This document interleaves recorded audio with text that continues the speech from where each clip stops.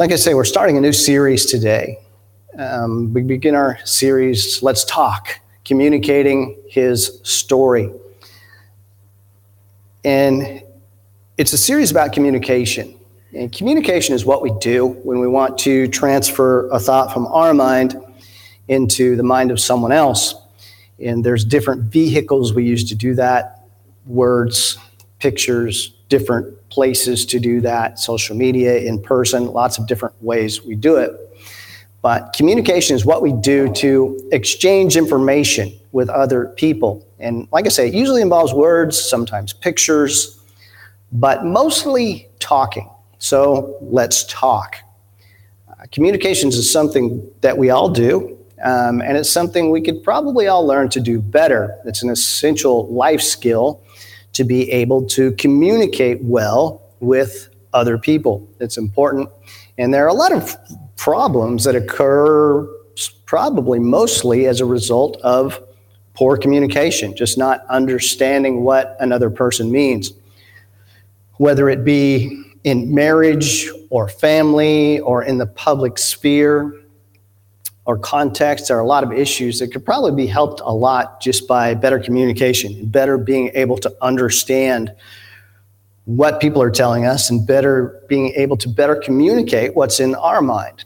And words are powerful and should be handled with care. And it's important that we learn how to do that. It's important that whatever means we use to communicate, that we attempt to do our best with that. And as a personal supplement to this series, and I challenge you to do this as well, I'm making an attempt to take the principles that I learned as we go through this, as I study for myself and to share with you. Take the principles that I'm learning through this study and apply them to reaching out and speaking with other people, talking to other people more. And I've been doing that a lot this past week, and most of that has been online with people because we talk to people a lot online these days, with mixed results, but I'm working on it. So take the things that we learn and engage with other people. In Acts chapter 1, verse 8, Jesus said that you're going to be my witnesses. You're going to go into the world and you're going to tell people about me. And the word witness, as it's used in the context, means someone who has information or knowledge about something. Witness is someone who can give information. They can bring light to a subject, or they can confirm something. That's what a witness is. And as a follower of Jesus, we have a specific message to communicate, the message of Jesus, to tell people his story. We communicate the gospel with people, how Christ died, how he rose again for our sins. And there are a lot of Christians, churches, musicians, pastors in the world who are doing a wonderful job of communicating that message. And then, but also, frankly, many struggle with that. Many struggle with how to do it or get off topic. So we're going to go to Scripture and look at how Jesus and his followers communicated with people in different scenarios, in different places. In doing so, hopefully learn to better clarify, communicate, and talk about the gospel, his story, the story of Jesus, the message of Jesus. And we'll look at several different passages and scenarios and different kinds of scenarios in the Bible. Sometimes interactions, conversations happened in workplaces. Sometimes they happened privately. And there's something to be learned from all of those. And I'm confident we'll find things to make our communication better, to be able to talk to people in a more meaningful way and share the story of Jesus. And maybe even give us some confidence to do that, because I know a lot of people struggle with confidence when it comes to talking about Jesus. And I was thinking about when Jesus spoke to large groups of people, or when Paul spoke on Mars Hill. And I thought to myself as I was contemplating these thoughts, I was like, well, most people don't really speak to large groups of people. Most people speak to, one-on-one or maybe in small groups. It's more of a intimate, close interaction in most people's conversation. But I realized that in the world we live in now, that's not necessarily true. With today's technology, the way we say things, every person with a phone or a laptop has the opportunity to speak to an enormous group of people, even if we may not see them in person. And, there used to be like information gatekeepers who kind of controlled the ebb and flow of information, like television and radio and print media. And they controlled a lot of the flow of what was said publicly. And, that's not all bad. I don't mean to give a poor commentary on that. But because now, anyone can say anything, anytime to the entire world, there's a lot of noise, and it can be difficult to hear, and it can be difficult to cut through all of that noise with the message that we have. For instance, if you wrote a book and wanted to make that available to the public, it would be very difficult to do that. It'd be a long process of getting it through the process of getting it published and finding a publisher willing to publish it. And a lot of that had to do with the cost of it. And obviously, a publishing company isn't going to publish something unless they think they're going to make money on it. But that's changed. That's different now. And anyone who wants to can publish a book and put it for sale on Amazon or any number of other websites. Or you can just give it away as an ebook if you want to. And a lot of people do that. So the cost and the effort that goes into talking to a very large group of people is reduced to almost nil today. It's become very inexpensive to communicate with large groups of people. Even now, as we're here, we're together in person, but there's people online, and that potentially could go to many, many people. Another example, when we advertised a special service like Christmas or Easter for the church, we would take out an ad in print media. And I think the last time we did it, it cost like $1,100 to do that. And it was like an ad like this big, and it ran for 2 days, which is really expensive. That's a lot of money to spend on that. And I'm not saying it wasn't well spent. I mean, we want to get our message out there, obviously. But today, now we can spend a tenth of that on social media advertising and reach more people and target the people that we want to reach. So it's just a different way of communicating. And you can hop on the internet, talk to anyone, anywhere in the world, anytime you feel like it. And we sometimes struggle with that. Some people handle that well, others maybe not so much. But either way, Jesus said to be people who tell his story to the world. And that's our job. That's what we do. And you and I have the greatest opportunity to do that of any generation in history. We have more opportunity. It's easier for us than it's ever been because of the means that we have to do that. But not only do we have big opportunity, we've also been given the command to do that. Jesus said, you're going to go into the world and do this. And so that's what we want to do. So as we dig into this, let's hope and pray that we take up the challenge, obey the command to talk about Jesus, to tell his story, and to do it well. And we're going to be reading from John chapter 3 today. This might be a familiar passage for many. I'm sure most of us have heard this. Maybe you haven't. But it's a private interaction that takes place between Nicodemus, who is a Pharisee, and Jesus. And this gives us a good jumping off point into learning how to communicate his story well. What to talk about and how to talk about it. So let's read. We're going to read from John chapter 3, verses 1 through 20. We're only going to get about halfway through this today, and then we'll pick up again next week. But reading in John chapter 3, verses 1 through 20, the Bible says, there was a man of the Pharisees named Nicodemus, a ruler of the Jews. He came to Jesus by night and said to him, Rabbi, we know that you are a teacher who has come from God. For no one can do these signs that you do unless God is with him. Jesus answered him, truly, truly, I say to you, unless a man is born again, he cannot see the kingdom of God. Nicodemus said to him, how can a man be born when he is old? Can he enter a second time into his mother's womb and be born? Jesus said, truly, truly, I say to you, unless a man is born of water and the Spirit, he cannot enter the kingdom of God. That which is born of the flesh is flesh, that which is born of the Spirit is spirit. Do not marvel that I said to you, you must be born again. The wind blows where it wishes, and you hear its sound, but you don't know where it comes from or where it goes. So it is with everyone who is born of the Spirit. Nicodemus said to him, how can this be?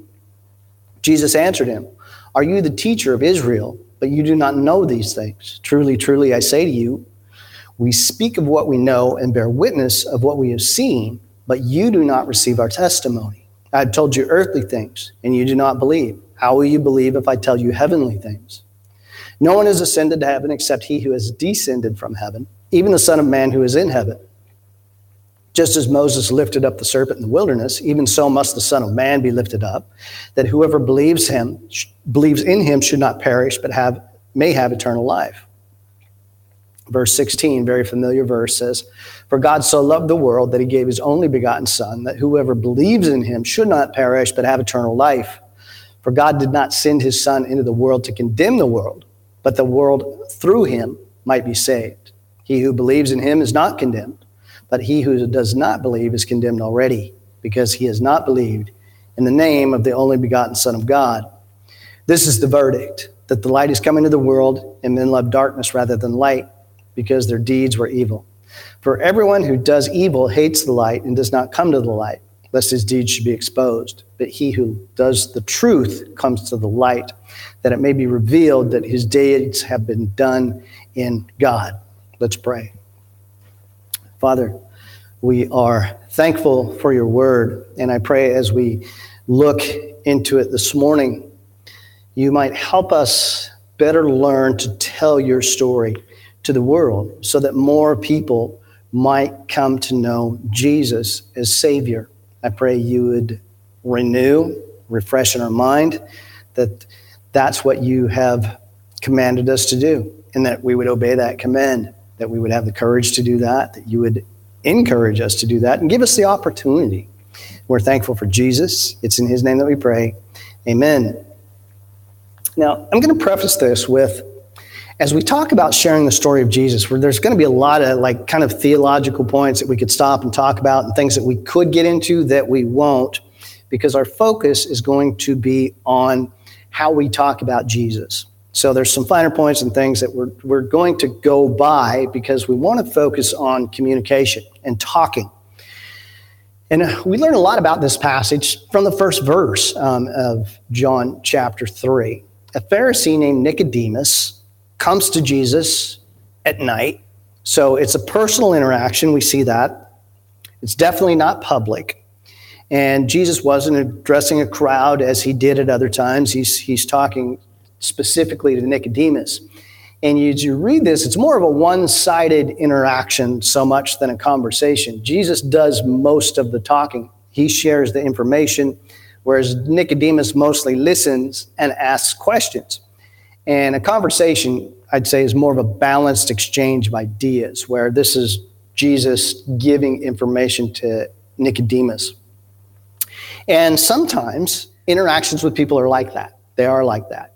But it also may be, sometimes they're a conversation, but there may be other times that we just answer a few questions for someone in our quest to fulfill the mission that Jesus has given us.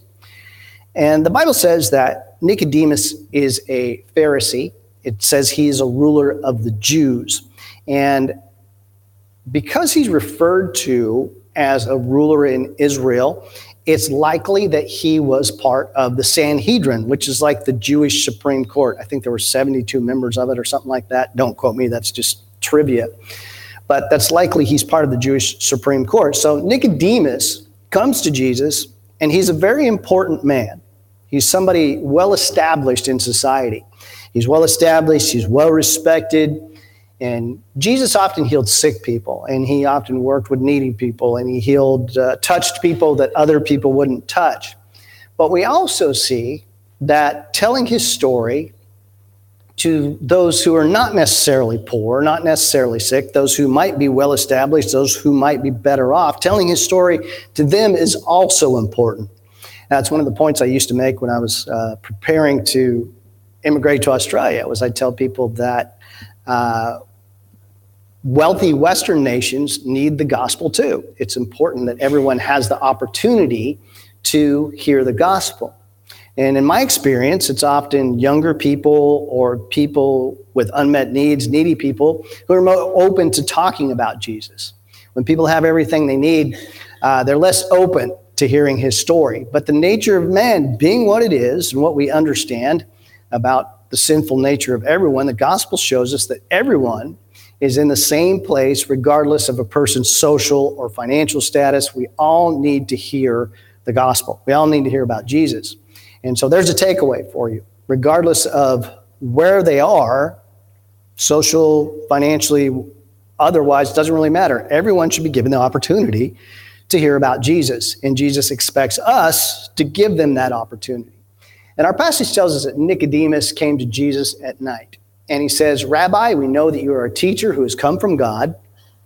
For no one can do the signs that you do unless God is with him."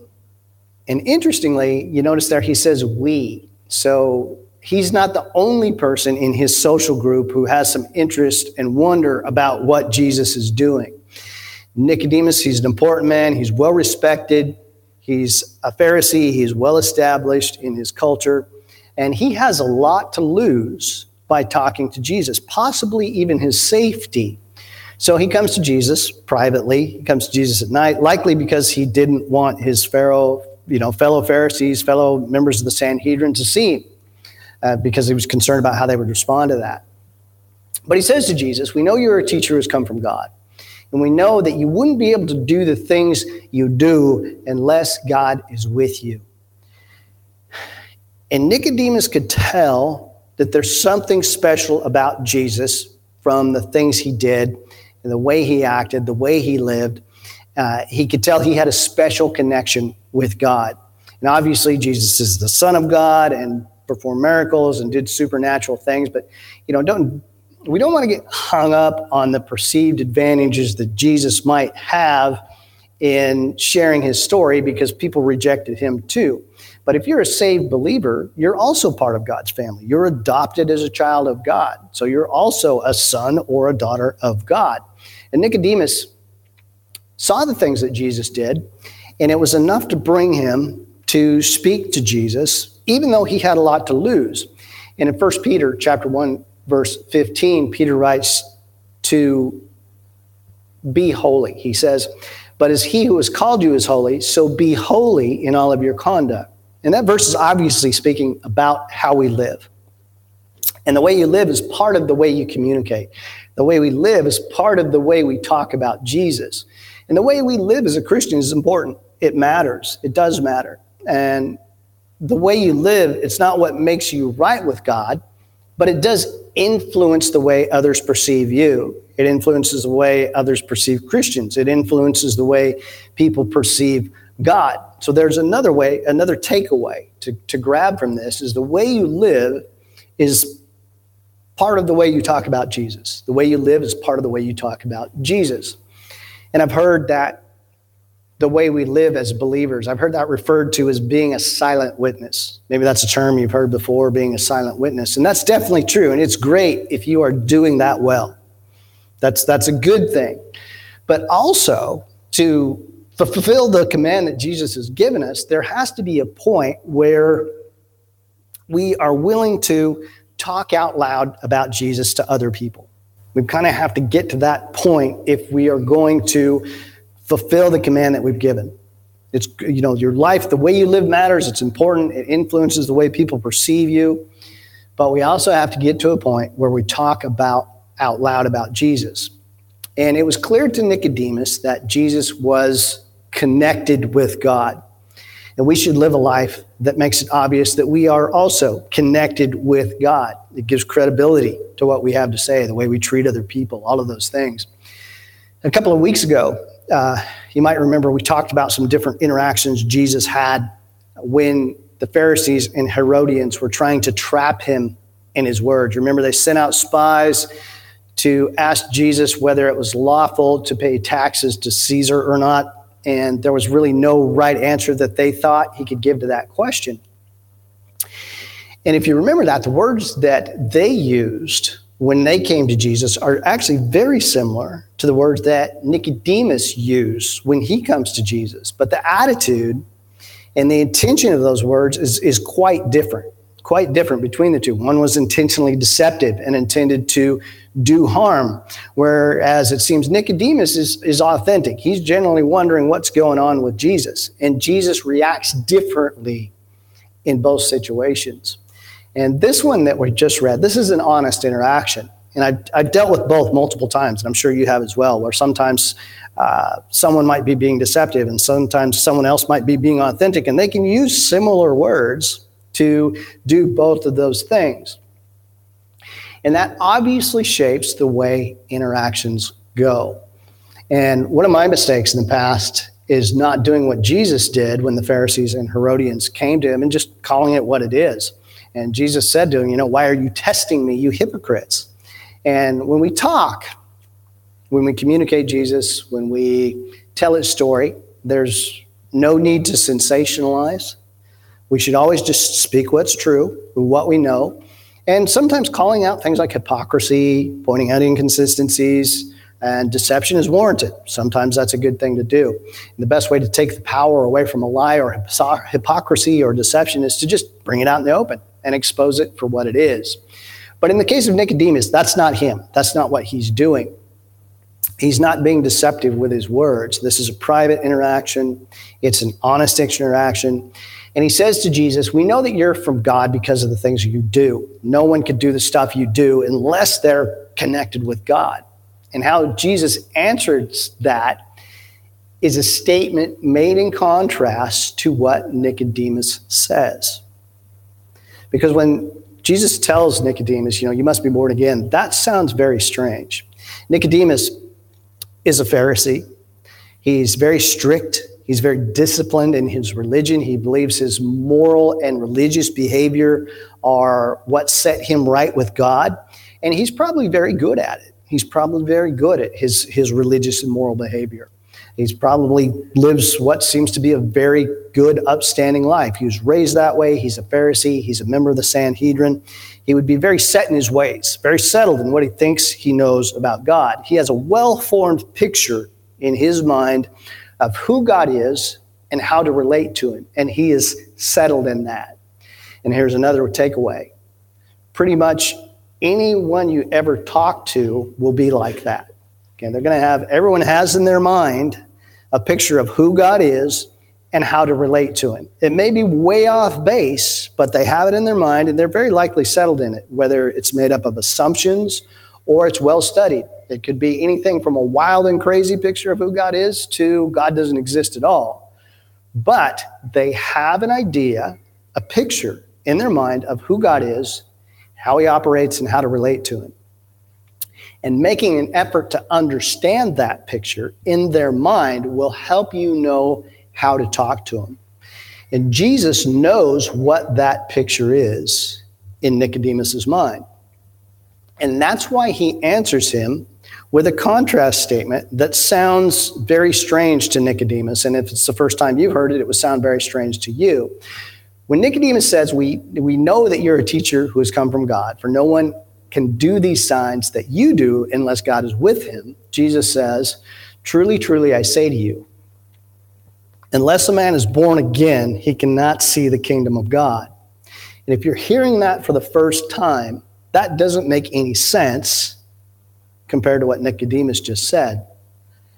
But it does make sense if you look at it in contrast to the picture of who God is that Nicodemus has in his head. Nicodemus, remember, he's a well-established religious teacher, a member of the Sanhedrin, he's a Pharisee. His whole idea of how he relates to God is based on his own effort, his own moral purity, his own religious behavior. Everything he does is how he sees himself pleasing God and connecting with God and seeing his kingdom. And Nicodemus says to Jesus, you're doing all these good things that obviously mean you're connected with God, because that's how you connect with God, religious purity. And that's how Nicodemus sees God's kingdom, which is the way most people view it. That's the way most people view God's kingdom, similar to what Nicodemus does. You do good stuff and you get right with God. The reality is that moral purity and religious works, although they matter, are not what bring people into God's kingdom. It can be proof that someone is part of it, but it's not what gets you there. And what Jesus says to Nicodemus about being born again is a statement in contrast to that. It's a contrast to how Nicodemus perceives God's kingdom and how to see it, how to become part of it. He tells Nicodemus, no one can see God's kingdom unless he's born again. And Nicodemus says, how can a man be born when he's old? Can he enter a second time into his mother's womb and be born? And he's right. You can't do those things. That's the contrast Jesus is making. You can't do that. Jesus says, if you want to see the kingdom of God, you must be born again. And when you think about that, how much effort do you put into being born? Being born happens to you. It's not something that you make happen, like seeing God's kingdom. And it's believing the gospel that brings someone into God's kingdom. Not moral purity, not religious works, but believing the gospel, believing the story of Jesus that it's our job to share. And thank goodness for that. Could you imagine trying to be good enough to be accepted by God and trying to keep all of the Old Testament law? That would be impossible. And in making that contrast, Jesus is leading Nicodemus to a new understanding, a new way of thinking about who God is and how to see his kingdom. And talking about Jesus often involves sharing information that changes the way people view God. And it changes the way people view how to be made right with God or how to enter his kingdom. And changing your mind about something that you are settled in is very difficult to do, especially the older we get. It gets harder and harder and harder as we get older. And when you read through the New Testament, you see that when people talked about Jesus, even when Jesus talked to people, Jesus himself talked to people, there was times when that wasn't received well. It just wasn't. And it's always been that way. There's always times when people don't receive well the story of Jesus. And when we talk about Jesus and tell his story, we need to remember that. Sometimes that's the way it's going to be. Sometimes people are not going to receive that well, but that shouldn't discourage us, because even Jesus experienced that. And changing your mind about something that has as much depth as who God is very difficult to do. It's hard for people to do that. So when we talk about Jesus, sometimes people receive it well, and that's great. It's wonderful when that happens. Sometimes they reject it. Sometimes they have to think about it. But all we have to do is talk about it. The decision other people make is up to them. We're not responsible for their decision. What we're responsible for is talking about Jesus. And Jesus is talking to Nicodemus about a different way of relating to God and seeing his kingdom from what he's thought in the past, from what he's grown up with, what he's always learned. And Nicodemus says, what do you mean by being born again? What do you mean by that? And this, like I said, this is a civil interaction. And I think Nicodemus has a genuine question. He's genuinely like, what's going on here? And sometimes it's like that. If you're willing to talk aloud about Jesus, you will find that God will likely bring you into a place where you have opportunity to do that. If you're willing to do that, if you pray about it, you will find that God's going to bring you together with someone who's going to give you the opportunity to do that. And that very well may be a good experience. It might be a wonderful experience. Not every interaction is great, but sometimes they are. Sometimes they are. And Nicodemus asked Jesus, how can a man be born when he's old? Can he enter a second time into his mother's womb and be born? And at this point, Nicodemus is struggling with this because it's challenging his way of thinking. He doesn't, really understand what Jesus is talking about. And Jesus says, do not marvel that I said you must be born again. And in the book of John, the word marvel usually means unintelligent wonder or astonishment. And Jesus says, don't be surprised by what I say. You can understand what this means. Or maybe he's telling them, don't overthink it. But either way, the message of the gospel can be easily understood in an honest interaction. It's not hard to understand. It's not overly difficult. It just needs to be talked about. The message itself is not complicated. We're sinful. We need a Savior. Jesus died on the cross for our sins. And sometimes we may be afraid, it might shake our confidence a bit, to talk out loud about Jesus because we think we don't know enough to do that. But all you have to know about Jesus to talk about him is what you already know. If you're a saved believer, you know how to tell someone else how to come to Jesus. And you remember what I said at the beginning of this, how there'll be a lot of theological points along the way that we're just kind of going to let go for now because we're talking about communication, because we're focusing on talking about Jesus and telling his story. And something we can learn from that is that you don't have to have all the answers to talk about Jesus. You just don't. You don't have to have all the answers to talk about Jesus. Matter of fact, I've read and looked at, statistics and things for what those are worth, but most people tend to share Jesus the most immediately after they come to know him. And the longer they're a Christian, the less they tend to share with others. I mean, there's factors that come into that, like your circle of friends kind of grows, eventually morphs into all believers, which is, we kind of have to consciously buck that, or that's just what happens. But it's interesting that people who share Jesus the most are new believers because they don't necessarily know a lot, but they're able to talk about Jesus. I remember the first time I witnessed to someone, it was about a week after I was saved. I was working in the back room of a store. We were slinging cases of beer because I used to sell beer. And I was talking to this other dude, and he's like, "Hey, I heard you started going to church." I was like, "Yeah." And then we're just doing what we were doing, and I shared the gospel with him. You could tell he was a little off-put by it, but he listened. He listened. And I had no idea about anything other than I knew Jesus as my Savior, and I just shared that with him. And that's really all it takes. That's all it takes. So something we can learn about from this is that you don't have to have all the answers to talk about Jesus, because you're never going to have all the answers. You're always going to get a question that you can't answer. So Jesus goes on to explain more about what he means by being born again. And then Nicodemus goes on to say, how can this be? And that's where we're going to pick up next week. But I hope that as we talked about this today, that you've gained some insight, that you've started to think, maybe I can talk about Jesus. Maybe I can, fulfill this mission that we've been given. And I encourage you this week to engage, to talk. And you don't have to run up to someone and start shaking them and screaming at them. It's not like that. But you could conversations could always start with something happened at church on Sunday, and someone said, "Oh, you go to church? I didn't know that." And it can go from there. And as we do that, I ask you to pray with me for myself and for everyone else, each other, as we look to tell the story of Jesus to the world. If you would, why don't you stand with me for a moment? We'll pray and close out this morning. But let's contemplate what that is and look for opportunity, pray for opportunity to tell the story of Jesus.